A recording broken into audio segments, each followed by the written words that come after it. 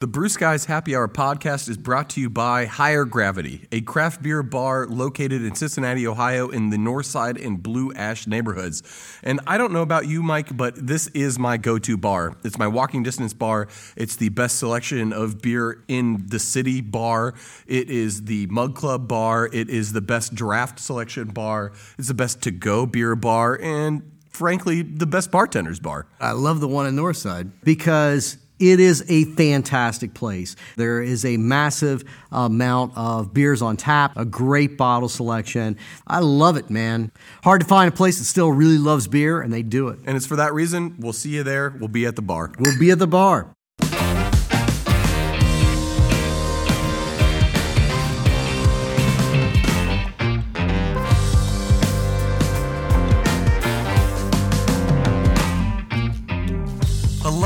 Hello. Welcome to the Brew Skies Happy Hour podcast. I am Brett Coleman Baker, owner and brewer at Urban Artifact in Cincinnati, Ohio. And I am here, like usual, with the one, the only, my confidant, Michael Morgan. Mike, how are you? I am doing fantastic, Brett. I've been dodging the man, staying out of jail, keeping my nose clean, and I am really geeked to be here recording the podcast, drinking some beers. We are drinking some Anchor Steams today for a reason. This beer's been around since 1896, but it is still called one of America's first craft beers. So we got a pretty special episode today. We do, man. I am geeked that this guy, Fritz Maytag, who, as you may or may not know, is the founder of Anchor Brewing Company, the modern founder of Anchor Brewing Company. Which is actually an interesting part of what we're going to get into with this interview. And if the name Maytag sounds familiar to you because it's on every appliance in your house, that is not coincidental. He is from that Maytag family. I don't remember if it was his grandfather or his great-grandfather, but one of his grandfathers started the Appliance Corporation. He's one of two guys that gets called founder of craft beer. He starts out with a pre-existing brewery, and I've always kind of struggled with the details of this, so I'm pretty geeked, not only that he took our call and agreed to talk to us, but also to get into this and really understand how a brewery that had been around since 1896 becomes one of America's two first craft breweries. And on that note, Fritz, thank you for joining us. How are you? I'm doing well, thank you. So, Mr. Maytag, one of the things that I think is fascinating about your story is that you didn't set out to be a brewer. From what I understand, it wasn't even anywhere on your radar. This was very serendipitous. You just happened to be hanging out at your favorite bar in San Francisco, and somehow that wound up in you owning a brewery. Is that how it happened? Yes, that's absolutely right. It was the old spaghetti factory, and it was my hangout. So what was the beer like then? What did you like about it as a 20-something guy on the customer side of the bar? Well, it was often a little bit tart, but it was what I liked about it was that it was a local, distinctive, rather odd named product, and it was all they ever had on draft at the old spaghetti factory. The owner, it's a long story, but he dreamed of having a bar and having a restaurant and having Anchor Steam on draft. You said Anchor Steam was a little tart? Knowing what you know now, do you think that... Well, I know it's now that I look back on it all, I know perfectly well what the story was, but sometimes it was worse than others, but it was, he never served it if it was bad. And frankly, at that point, I just thought it was a little odd and I enjoyed drinking it. I love sour beer. It's all we make. So that's it's an interesting anecdote. I hate sour beer. I spent the next several years, quite a few years, desperately trying to figure out how to make beer that would not go sour in an old-fashioned, traditional, medieval, really, brewery without refrigeration or proper cleaning. And I hate sour beer. And I just can't, I studied brewing and I knew about lactic beers, but I hate sour beer. So that we have that difference. So was it a lot of just guess, check, change the variable, try again to chase that sour bug out originally, or did you have a group of brewers you could lean on? No, it was a long. It took a while. After I invested in the brewery, I bought control from some people who were bankrupt, didn't want to go bankrupt, and sold for nothing. So I was a partner with the man who owned the other half, and I tried to figure out what to do. And I went out trying to sell the beer, and it didn't take long to realize that it's hard to sell bad beer. And something had to be done, and I took on the task of figuring out what to do. And it was a long process. I did not do what, in retrospect, would be the obvious thing, and that is to hire a retired brewmaster to tell me what to do. I just figured it all out myself over a long period of time. I did get advice. I got wonderful advice right away from a man who called me up and said he'd heard I bought the brewery, and he was now retired, but he used to work for a major brewing supply company, and he had told me he had traveled the West with a microscope in his car and consulted with brewmasters all over the West, and that he could give me a few tips about what I needed to do, and he did. And they were, as you can imagine, they were absolutely practical tips. But I was still totally ignorant. I began studying bacteria. I brought my microscope down to the brewery.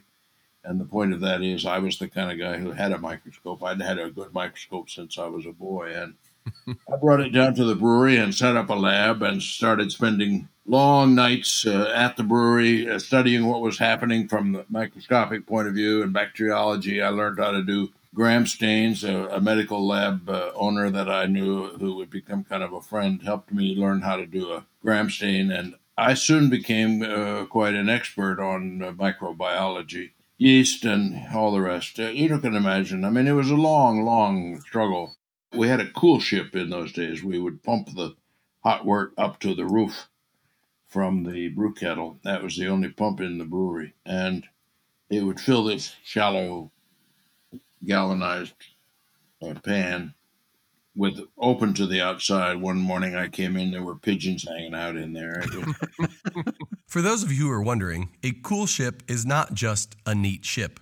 A cool ship is used to cool the beer prior to fermenting it. Back in the day, this was done because we didn't have the technology to cool the beer with glycol or cold water or ice, especially depending on where you were in the country. So they used a cool ship. I always think that it's associated with spontaneous fermentation, like with yeast falling into the vat like you do a Belgian beer. Is that not right? Kind of.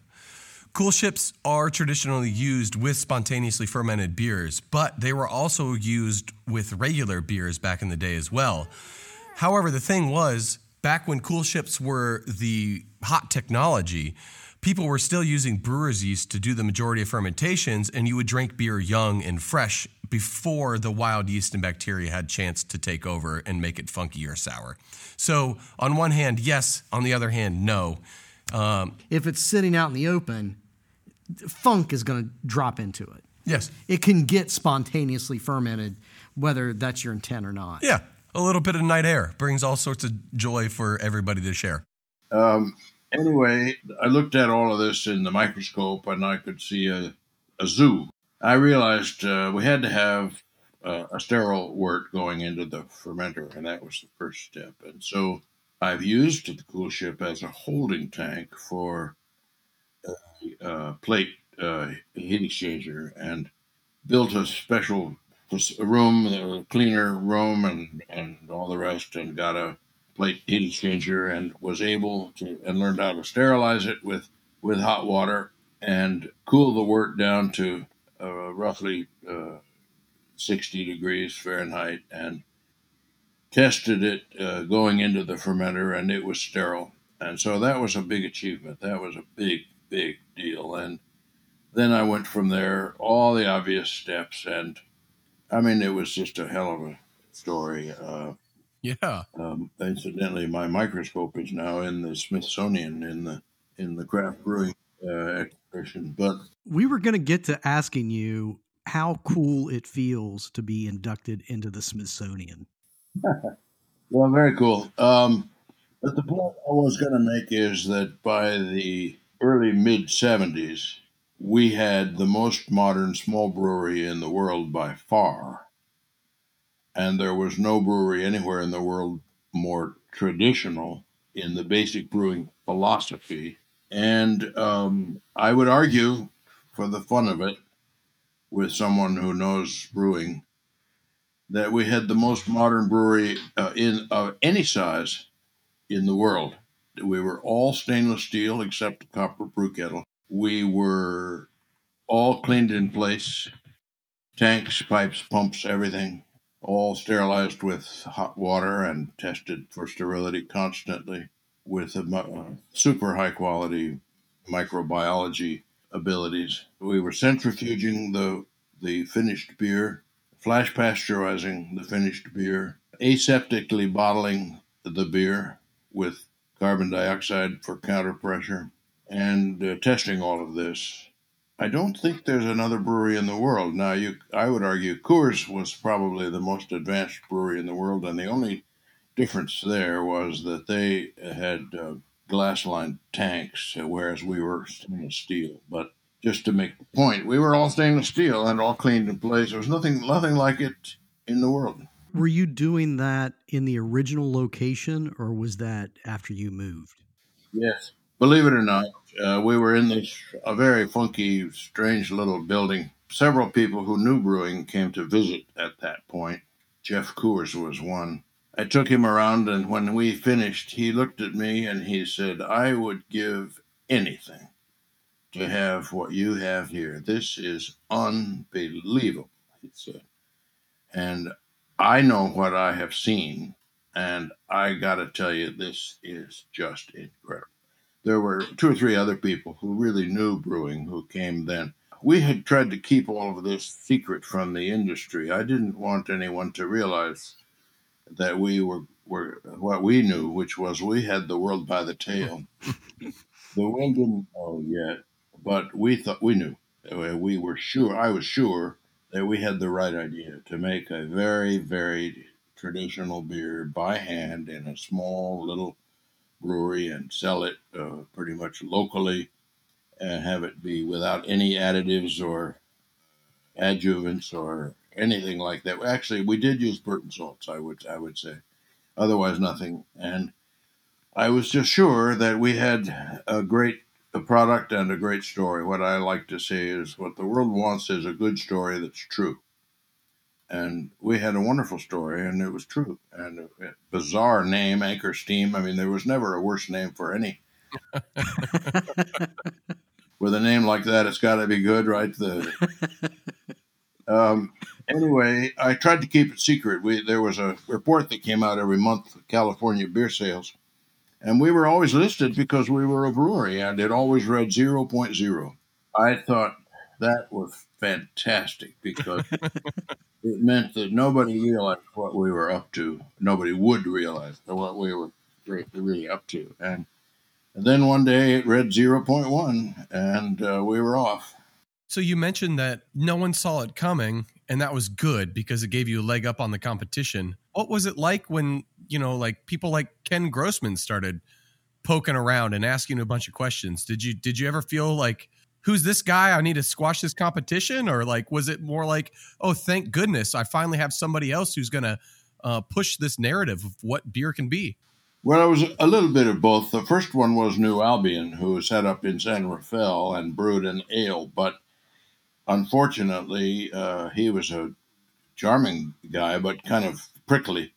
And so we didn't really know each other well. But in my opinion, they failed because they were a classic English brewery trying to bottle without pasteurization. And of course, they had bacteria contaminating the product, and it went sour. And that's one of the reasons I don't like sour beer. But then came Ken, and it surprised me. But the truth is that at that point, I did not think that anyone would be capable of doing what we had done. And I wasn't at all frightened, really. Ken was the first, obviously, knowledgeable person that came to to me for advice, and I gave him a lot of advice. I said, clean, clean, clean, clean. And he took the advice, or already understood that that was what's needed. And so at some point, I shifted from thinking nobody would ever be human, it wouldn't be humanly possible to do what we had done, to realizing that there were going to be others, and that, the old saying, the best place to open a shirt store is next to a shirt store. So all the people who started up in those early days were copying us to almost totally, in not just in brewing, traditional brewing, but in the whole marketing style and all the rest of it. I still call Sierra Nevada Sierra Duera, monkey see, monkey do.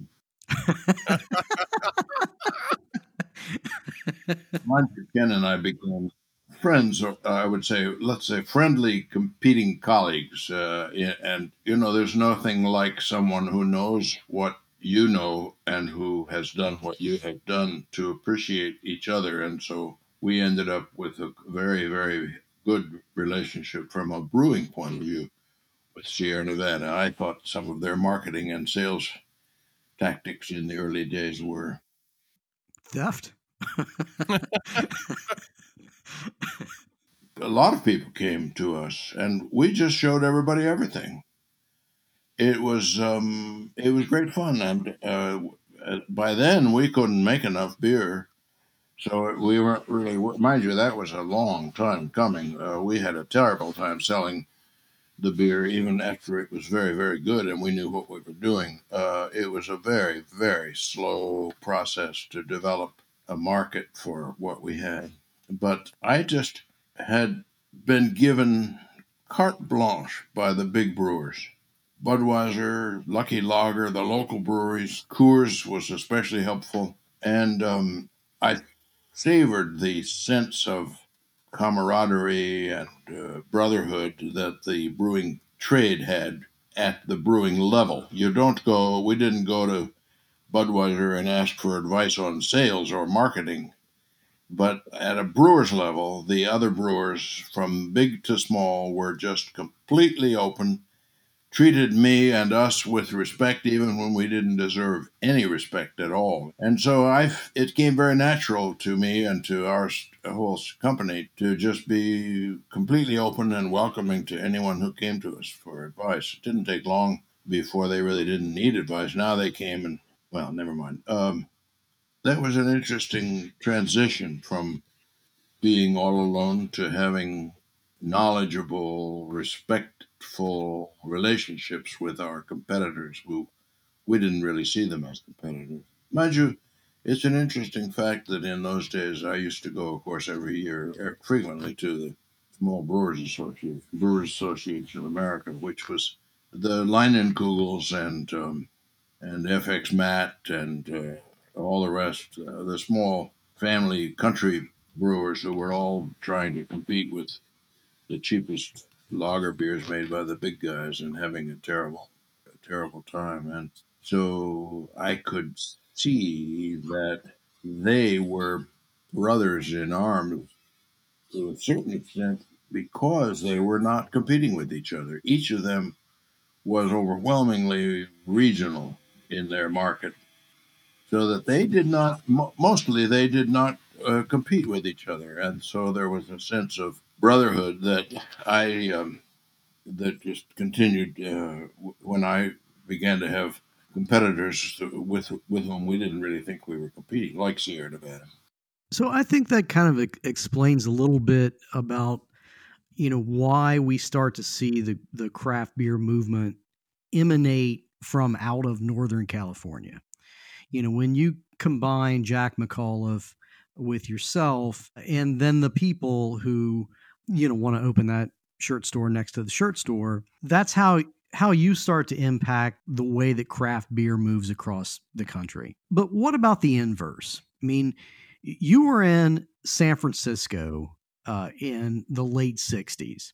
So there's a lot of things about craft beer that share a commonality in terms of like the goals and the thoughts of the counterculture movement of the 60s that was really had its epicenter right where you were.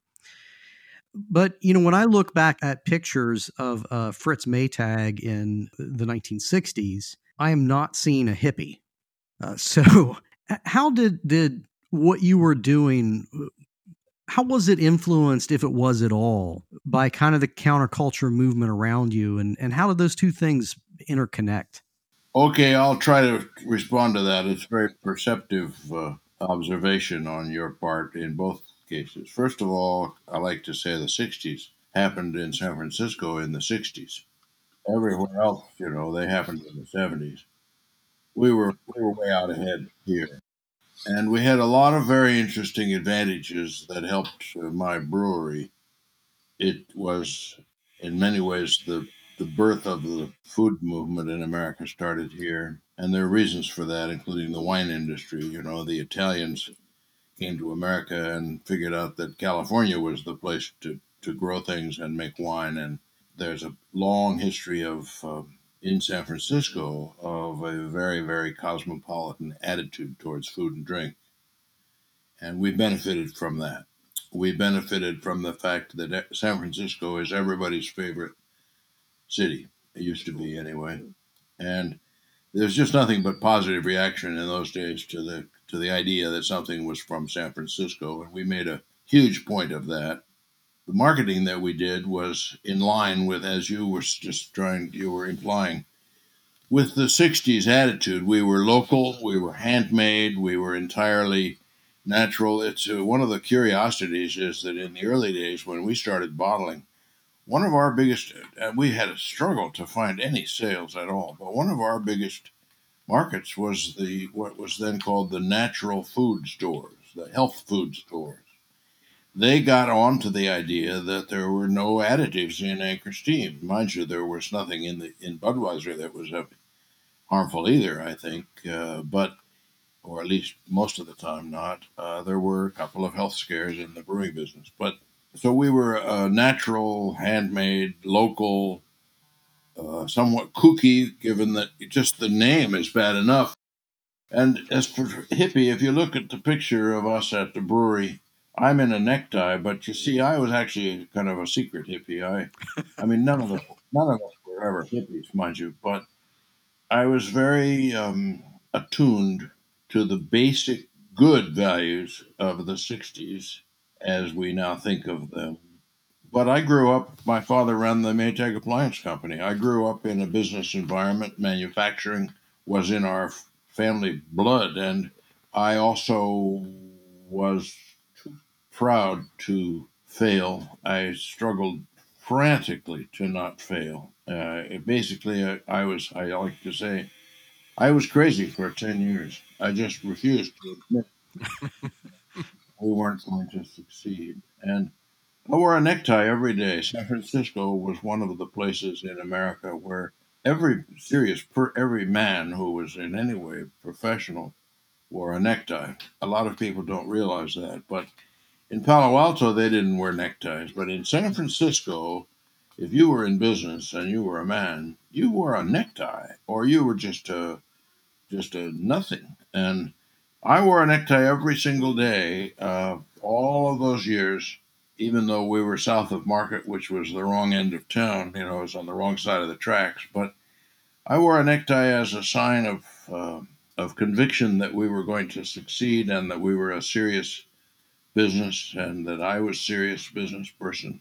So it was a mix of the counterculture, which was very real in many ways, and the traditional business culture. So it was a curious thing. So you're a serious business person in this very sort of non-traditional climate out there. And I read a great story about you trying to get arrested. The way I heard this story is that you were so hard up for publicity at some point that you thought it would be a great idea to get arrested. And the way you went about doing that was driving around with a bunch of hops in your front seat. And hops, as we all know, look and smell like marijuana. And you were hoping that some cop would mistake hops for pot you'd get arrested and it would make news when you proved that it was just hops. Is that a true story? Yeah, that's actually a true story. And so in those days, we were desperate for publicity. The feeling was that a lot of people thought the brewery had gone bankrupt years before. We needed any kind of publicity, and I lived on the other side of the Haight from the brewery. I had to drive through the Haight every night, and I had a hop sample, and I put it on the side on the passenger seat and drove through the Haight, thinking that it would be great fun if I got arrested, and it turned out to be hops, of course. And so that's a true story. I did that for, I don't know, better part of a week maybe. I drove back and forth with the hops on the front seat. And did you ever succeed in getting arrested? No, you couldn't get arrested in those days. Nobody got arrested. Which goes back to San Francisco. I mean, so the 60s does happen in the 60s in San Francisco, but you grew to a point where it was necessary to get a new location. And I've read that you were very dedicated to staying in San Francisco, but when you were making that decision, I mean, San Francisco is such an amazing, gorgeous city. I love to go there. But in the 70s, I mean, it was really kind of its low point, correct? I mean, that was, you were making a commitment to stay in a city that was really in its roughest times in the 1970s. In what way would you say it was a rough time? I guess what I'm referring to is that I've read the crime rate was really high in San Francisco in the 70s. I mean, you had Zodiac running around killing people and a couple famous serial killers out there. I just kind of equate San Francisco in the 70s with being kind of run down and in a really bad state. It's not like New York, for example, which declared bankruptcy in the 70s, and everybody was really fleeing from it like rats off a ship.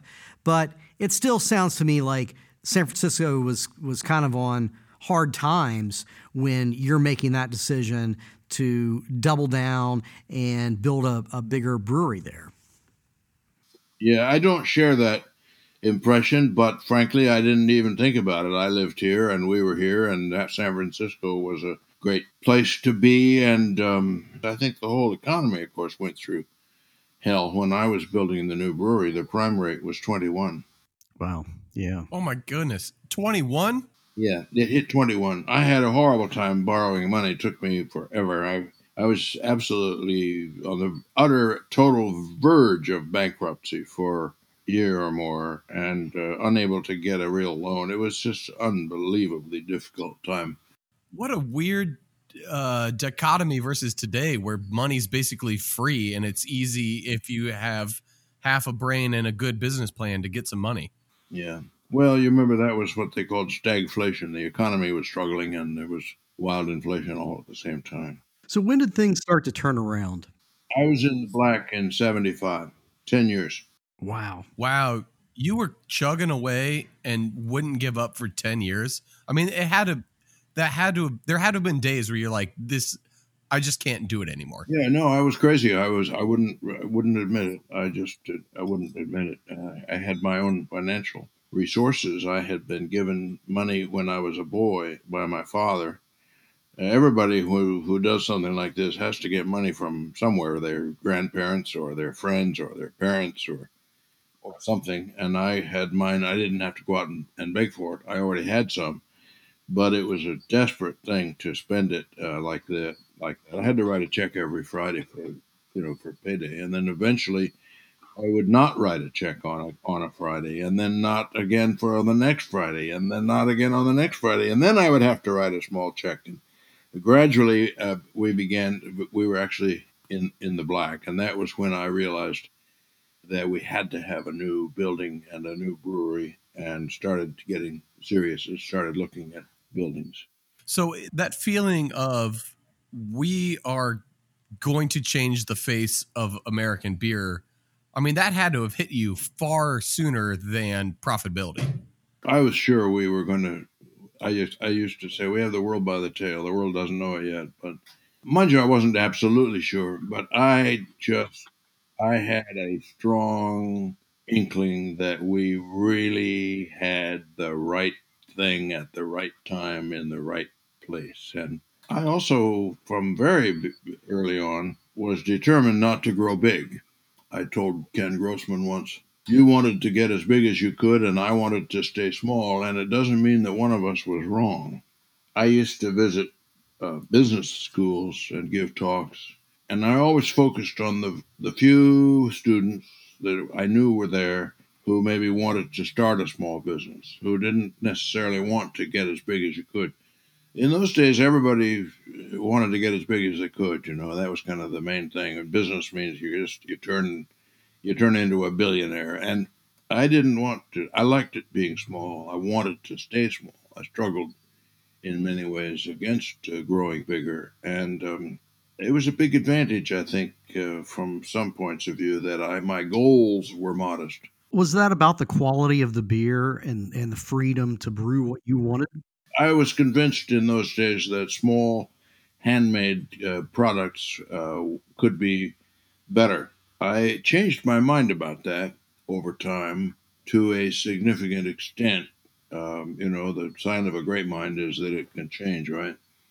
I became impressed with the fact that modern technology, computers, among other things, but also clear thinking management concepts could lead to very high quality control, very high quality control, and that large companies some of them could, in fact, make great products and might even be able to be more consistent than a small company. But I didn't want to go there.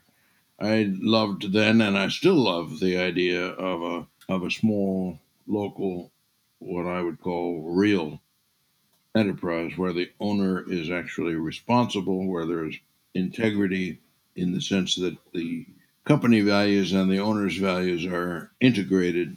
I used to use the example, if you're in Italy and you're staying in a small inn out in the country and they say, we've got two wines you can have with dinner, both of them very good. They're red wines, and one comes from the big co-op downtown, and the other one we make here from my grandfather's vineyard above the inn here. Which wine do you want? Well, there's no question. Right. You want the one that was made right there, of course. Absolutely. It's got soul. Yes. It's got integrity in this. It's integrated with the whole enterprise. Now, if you try that wine and you don't, and it's sour, the next night you have the one from the co-op. And now you're getting the advantage of the quality control that comes from the fact that they have a computer down at the co-op and they have a winemaker who went to UC Davis and I don't know what else. But yes, but what if it was sour on purpose, though? So I'm just joking. But I mean, I get your point that from a scientific standpoint and from a management standpoint, size doesn't mean that you can't produce a very high quality beer. But from a realistic standpoint, doesn't size still typically mean that you won't produce a really quality beer because you have stockholders that demand you find ways to cut costs? And, isn't there also some of that soul that gets lost when, even a really good craft beer starts to get produced on a huge scale? Well, I would like to think so, but I'm not sure it's true as a rule. It can certainly happen, but the dynamics of size and quality in business is an astonishingly complicated story, I think. But the one thing that is consistent is there somebody at the top who cares with pride about the product, never mind the bottom line? If you're working for the bottom line and you're not proud of your product, it's just a tragedy. So, and that's, I think, more likely to happen in a big company than in a small one. Although a lot of small companies are trying to get big, and that can be a problem there too. So, it's not an easy story, but it's an interesting one. Yeah, that's. I think those are all good points. So holiday beers are my favorite type of beers. They're malty, they're spicy, They're not hoppy usually. They're just wonderful treats that come out right around the holiday times when spirits are high and you're getting with your family. It just feels good and it makes me feel good. I really love it. And in learning more about beer, I realized that prior to what you've done, Fritz, holiday beers in this country haven't existed since Prohibition. So what was it about holiday beers, about seasonals in particular, that made it so that you guys wanted to brew our special ale, which is your Christmas beer? Well, it's a long story, but I would say to you, I consider the whole Christmas ale project just an absolute triumph. I used to say there are two things that the brewer needs. One is a beer that is only available in the winter when sales drop off, and the other is a retail sign so good that the retailers will pay for it. I never achieved the sign, but I did do the beer.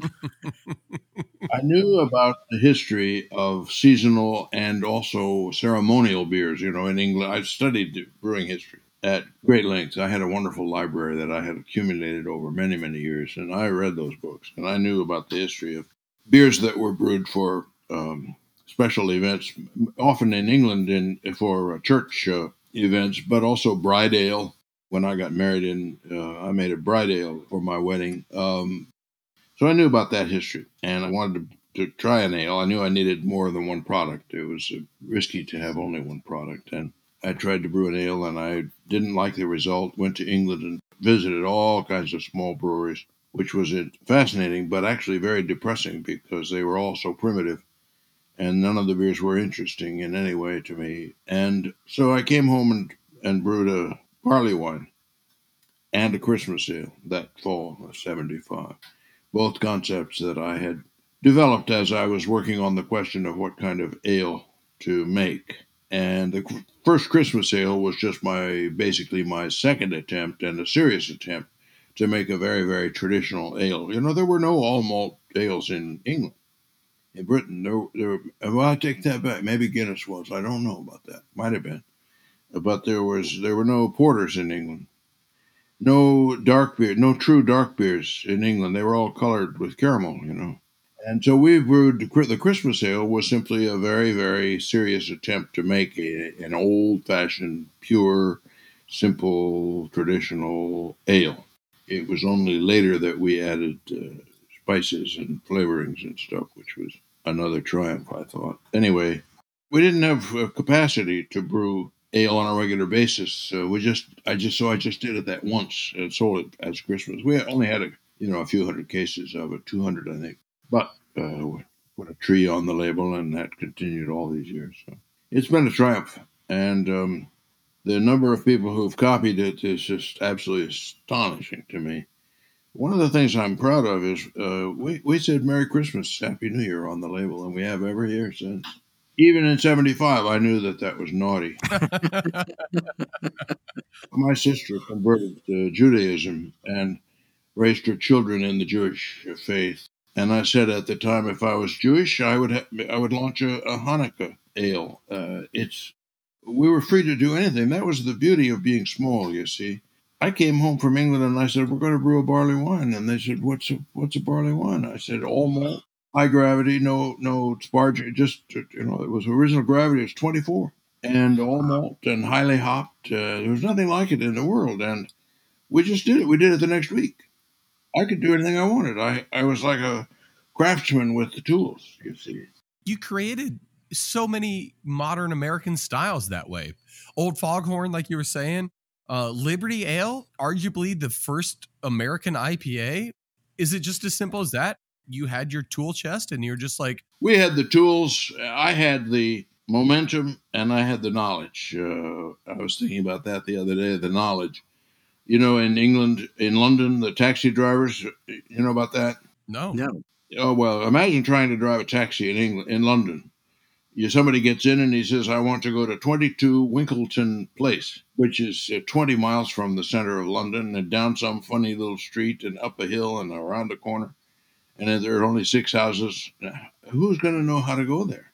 Before the GPS searching and all that. And so you used to see in London people on bicycles with a great big thick book in the basket in front of them, and they were out. They were planning to become a taxi driver, but first they had to acquire what was called the knowledge.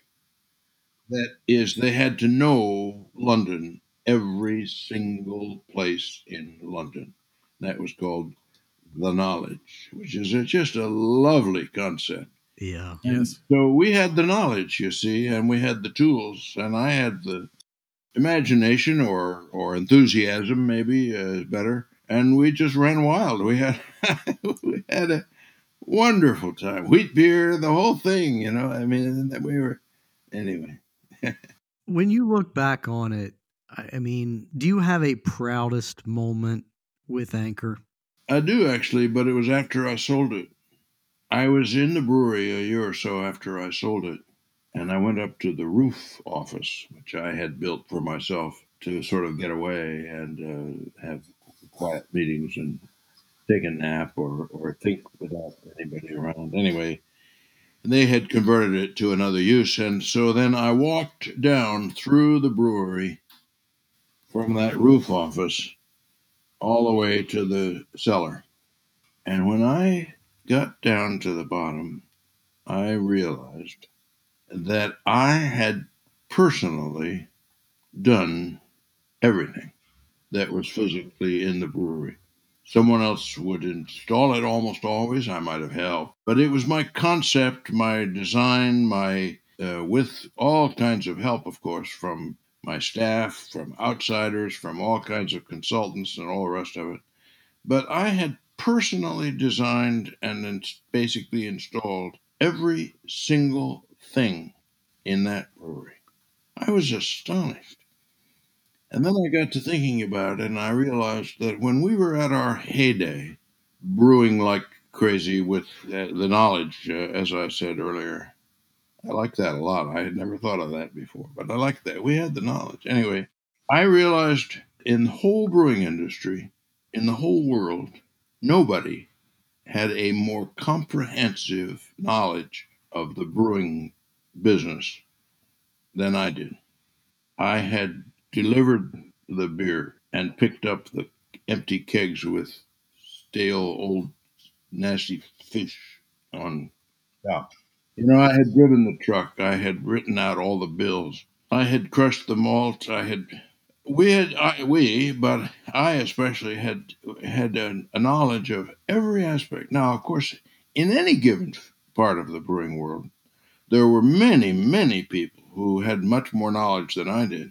But I had a comprehensive knowledge of the brewing trade.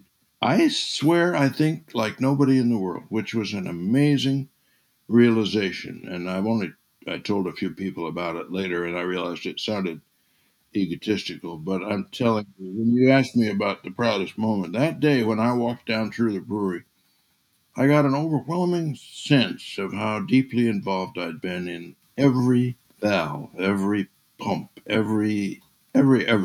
And it was thrilling. First of all, there is absolutely no shame in feeling that kind of pride. And, you know, I would imagine that for a very long period of time, you had a depth of knowledge that, I can't imagine anybody else did have. It was broad, you see. It was a broad knowledge. I had stood on malt in a floor malting in England. How many people? Well, hundreds, thousands maybe. But certainly hardly anybody else in America probably ever had. And I had grown hops in my backyard and watched them grow and climb and picked them and put them in the brew myself and you name it, and I had done it, and I had read about it, so I knew it. But mind you, it was broad knowledge. It was not so deep, really, anywhere other than maybe brewing bacteria, but it was quite something. It was the knowledge. It was interesting. Is there anything that you would have done differently? Well, of course, the thing is that I didn't do, which I'm glad I didn't, but it's an obvious, terrible, terrible mistake. I didn't hire a brewmaster to come in and make my brewery and say, look, I've got some money. Just tell me what to do. It took me years to figure out that we were going to do it and that we had to spend the money and how to do it and what to do. And we made mistakes so I spent years learning when I could have just hired somebody to do it for me. I'm glad I didn't, and it never even occurred to me to do it. Although I did, I tried to hire twice. I tried to hire someone that I thought might be able to take over as basically as brewmaster. Someone to be doing the physical working and designing and running of the brewery. And in both cases, they turned me down. One was a charming German guy who ended up running one of the Schlitz breweries. It was in Florida.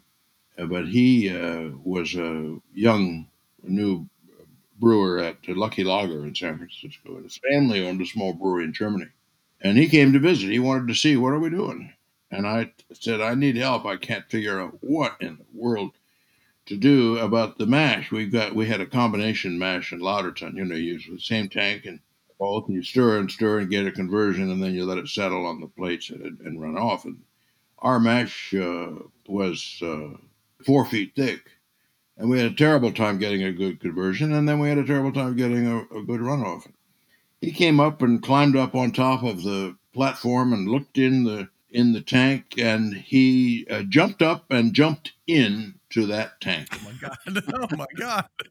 And I thought, now there is a man after my own heart.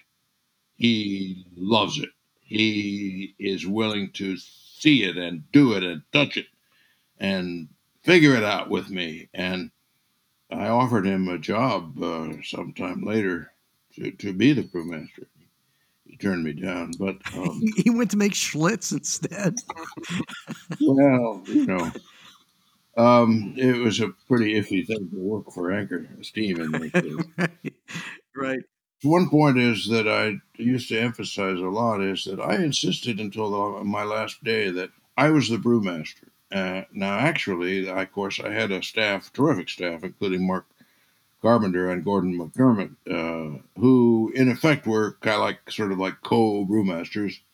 They did the kinds of things that a normal brewmaster would do, but I would never give up the authority. Nobody would have dreamed of making a change in anything without coming to me and asking for advice and counsel and to work it out together. And I did that because I saw breweries like the FX Matt, Leinenkugel, Latrobe family brewers, where the owners knew nothing about brewing, or almost nothing, actual practical knowledge. One of those guys, I won't say which, said to me once, "You're brewing an ale and Anchor Steam, but my brewmaster says we can't have two yeasts in the brewery." And I thought, I just pitied the guy. He didn't have the knowledge. We'd had two yeasts for 10 years at that point. That is something I greatly admire in people, is having a curiosity and wanting to understand why and how. And I don't think you could have done anything that you're doing if you weren't willing to buck American brewing tradition at the time, which, I mean, was a big deal. Like, American brewing tradition in 1965 was quickly becoming lager and not much else. Oh, that's for sure. Although what you were doing was also kind of quintessentially American in its entrepreneurial spirit. And yeah, I think that's true. When you look out at the craft beer industry today, what are your thoughts? I mean, what do you like about what you see? And is there anything about it that troubles you? Oh, yeah. I think it's crazy. Yeah. Yeah, it's insane. We had 3,000 breweries open in 1 year recently. It's crazy. There's no reason for it. There's no need for it. It's just a wildly enthusiastic phenomenon that's gone out of control. It's great fun, of course. It's a great day for the beer drinker. My God. And just think of all the fun that the brewers have had, the small breweries. I mean, it's just an amazing, charming, wonderful renaissance of creativity and productivity and all the rest of it, including your stupid sour beer. I really I couldn't believe that when that happened. Anyway, But I think it's bound to slow down and close. Some will close, but it's a fascinating thing that so many have opened and so many have survived and been profitable. And so, the world of brewing is just gone crazy, but in a very nice way. It's just there's no rules really anymore, which is kind of fun.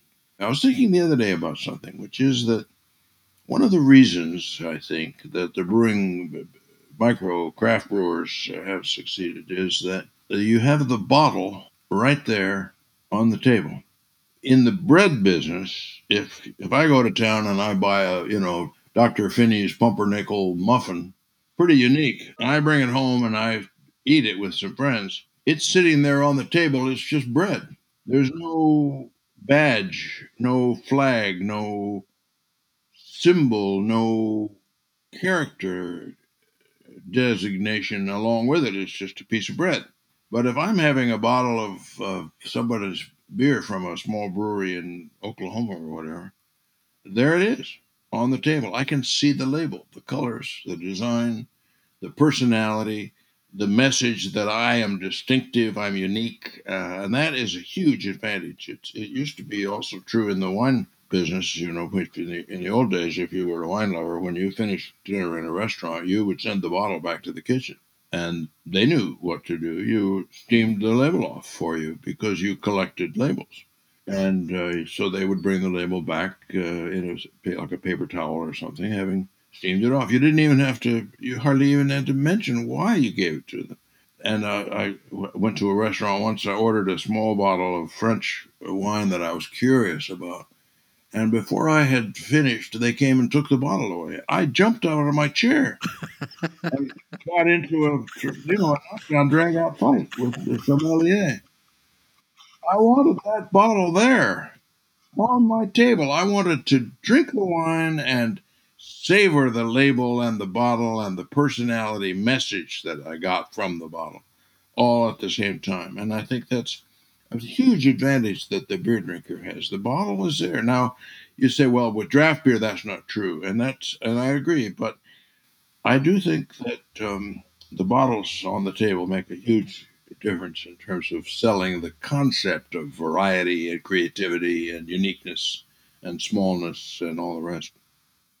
Well, it has been an amazing pleasure to have this conversation with you, and we so appreciate the time that you've taken here to have it. This has been one of the highlights of my very short brewing career currently. Thank you so much for talking to us. Well, thanks, guys. I've enjoyed it. If you've enjoyed listening to the Brew Skies Happy Hour podcast, please subscribe and like our show on whatever streaming service you use, whether that be Spotify, Apple, or YouTube Music, or any of the other ones that are available. We would greatly appreciate it, and it goes a long way towards us being able to continue to produce this great content. So I learned a lot of things, Brett. What was the most amazing thing to you from that interview? Well, personally, on a very selfish level, being told by the father of craft beer, or one of the fathers of craft beer, that the beer that you have dedicated your life and financial future to making is stupid felt good. I mean, put that on a shirt and it's going to sell. So that felt pretty good. On a bigger holistic history level, what I think was really eye-opening between these two conversations with Renee and Fritz was how different of people Jack and Fritz were. Yeah, they definitely. were on polar end of the American capitalist spectrum, where you had basically the libertarian wet dream that is Jack McAuliffe doing his thing his own way and not giving a shit about the business and the finances and, well, I can't say that for sure, but like seemingly, and not worried about anything else besides doing what he's going to do because, damn it, that's what he wants to do and he knows what's good and he wants to make it and sell it and share it with people. And on the other end, you have more of the traditional American capitalist dream of, I'm going to buy a smaller, failing brewery that has the infrastructure in place, that has all the harder bureaucratic bullshit work done, come in and give it the sold spit polish, finance it a little bit better, get that marketing plan down right, focus on the business while also investing in the infrastructure so you can make quality beer and you can increase your consistency and spend a little bit of money in the hopes of getting more money in the future. It's these two things that really, to me, highlight why people debate who was first, because they both had such different ideological principles. But at the end of the day, they're both similar in the sense that they knew that quality beer was really step one. Yes. And they came about that in different ways. But I guess I struggled with always hearing Fritz Maytag mentioned as like father of craft beer in America. Okay, but he bought a pre-existing brewery. So I didn't really understand what he had created or invented in buying a brewery that had existed since the 1800s. That's a great point. And I have a much better understanding of that now. I mean, what he did was he bought this brewery, it pre-existed, but the equipment was all garbage. The beer was piss. And in that process of breaking down, he took that thing and just broke the whole thing down into what's wrong with this scene. And, he's not a scientist, he's not a brewer, but he goes home and he gets his microscope and he brings it to the brewery and he starts trying to crack the problem of what's wrong with the beer. Where is the bacteria coming from? Why is my beer getting soured and how do I fix that?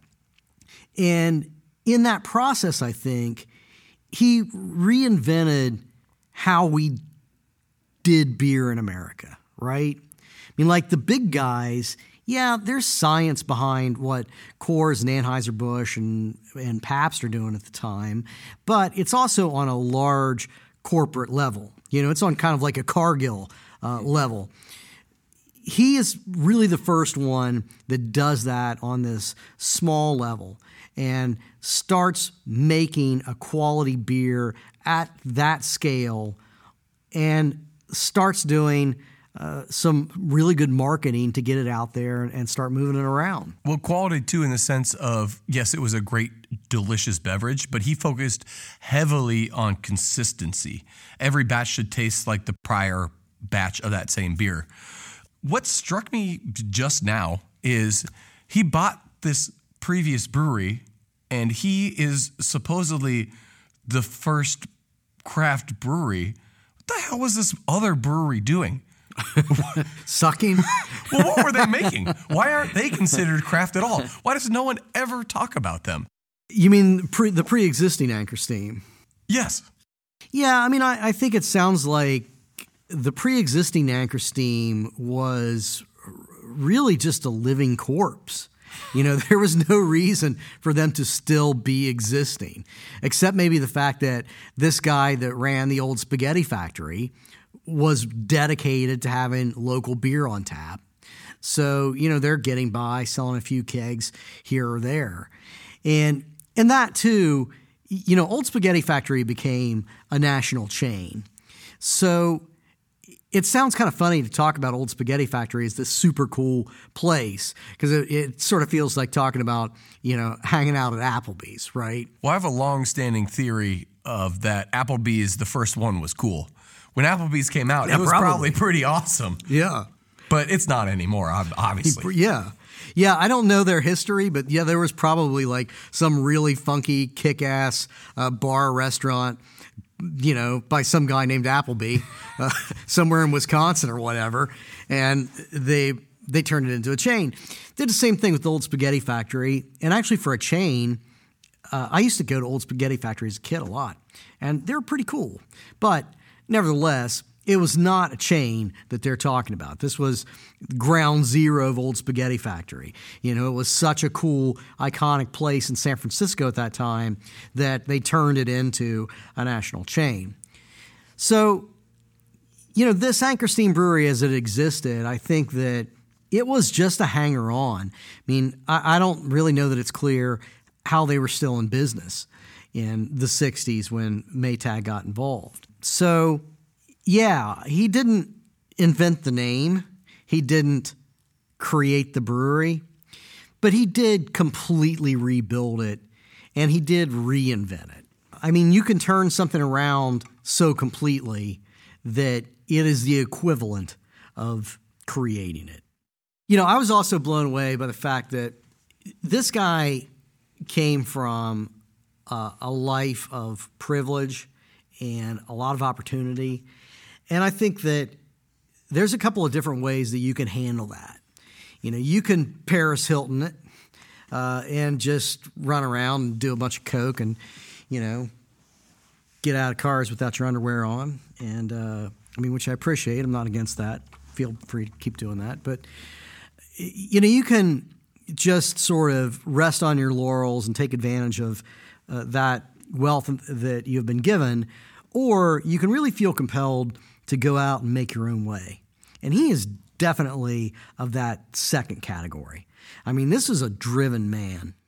I believe in luck on a personal level, but I also believe that you can stack the odds in your favor. You can be prepared, you can be ready for when opportunities present themselves, but you still need the opportunity to present itself. Luck is part of every success story. There is not one success story out there that doesn't contain some luck, but it's rare that that's all that it is. No, it's a small point of it, and especially if you're... Sometimes it's a big point of it. If you win the fucking lottery, it's mostly luck.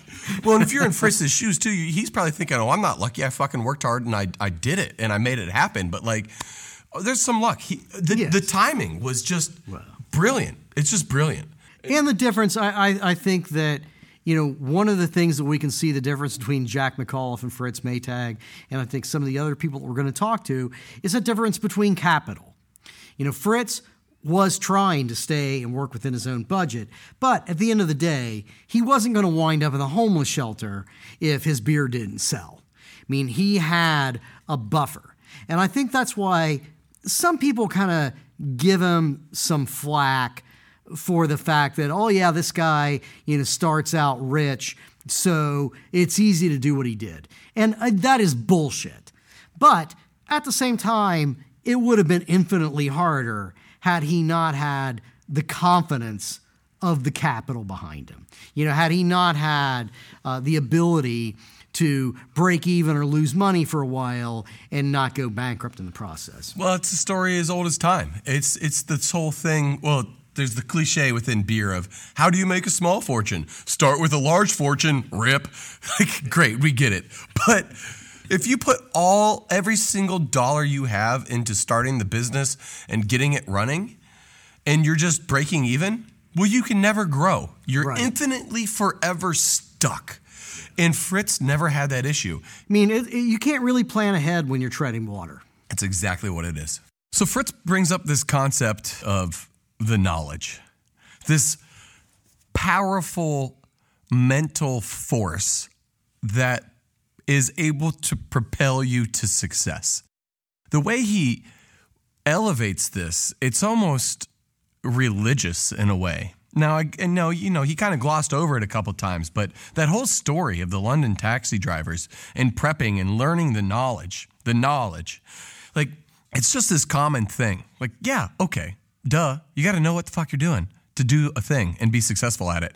But the way he reveres it. What I got out of that is you have to sort of dial it back and think about it at the time. Let me use a very bad analogy. Like Blade Runner. I rewatched the original Blade Runner not too long ago, and it's a good movie, but you watch it, and it just feels like so many other sci-fi movies. It even has so many sci-fi cliches in it, and so it's just a fine movie. Until you realize that when it came out, it was the first to do those things. All those cliches are cliches because it came first. So I think it's hard sometimes to dial back and imagine what it was like when common sense wasn't common sense. When he's referring to the knowledge, my interpretation of it is the way that those cab drivers, intricately know the city of London. Yeah, you intricately know your brewery today, but that's kind of why this guy was the father of craft brewing in America. Because if you go back to that era, you have the mass breweries, and Anheuser-Busch, it's scientific, but it's scientific to a point where a bunch of cogs in a machine know when to press what button on what machine and pour, X amount of predetermined grains and hops into this vat or that vat. They're not really, no one individual is intimately involved with every process. They don't know brewing. Why they're pushing the button Right. at the time they're pushing their button. Right. That is a very enlightening way to frame that. That's the knowledge. The why. The why Right. is the knowledge. Yeah. Now, that's something I can relate to on a very intimate level because it's something I push hard at our brewery. Why are we doing this? And it's my favorite thing to ask employees, and I'm sure they fucking hate it. But I come up to them, and I play dumb, and I'm like, oh, why are you doing that? And I make them explain it to me. And they know I know, which, further makes them nervous. But you really can get to the core of someone's understanding by forcing them to explain why they're doing any given thing. Now, that's cool. And so that ultimately is why he should rank as one of the fathers of craft brewing. I mean, when you have Jack McAuliffe coming later, Jack McAuliffe also has the knowledge. He has the knowledge to build his own brewery. But really, Fritz Maytag, although he bought a brewery, everything in it was garbage. So he was also doing the same thing. He was the first one to really reintegrate all of the aspects of brewing on that scale. Where the people working in the brewery can, like your employees, answer the why to every step of what they do. Elucidating, illuminating, educating. Was there any other words that I could make up that this conversation was? Absolute honor and a lot of fun. Fritz Maytag's a funny motherfucker. He really is. Holy crap. I've never felt so more honored and burned in my entire life. But holy shit. I mean, what a great happy hour. I think it's time to take this happy hour into a happier hour, and we should head to the bar. Absolutely. I'm going to even drink a sour. Cheers to that. The Brew Skies Happy Hour podcast is a production of Brew Skies Limited in association with 779, a leading video production and content creation agency. With over a decade of experience, 779 works with a wide range of clients, from global brands to boutique startups to mom-and-pop shops. Visit 779video.com for more information. That's the numbers 779video.com. This episode was edited by Dan Fennessy, who is also our executive producer. This podcast was engineered by Adam Rabinowitz. Thanks for listening.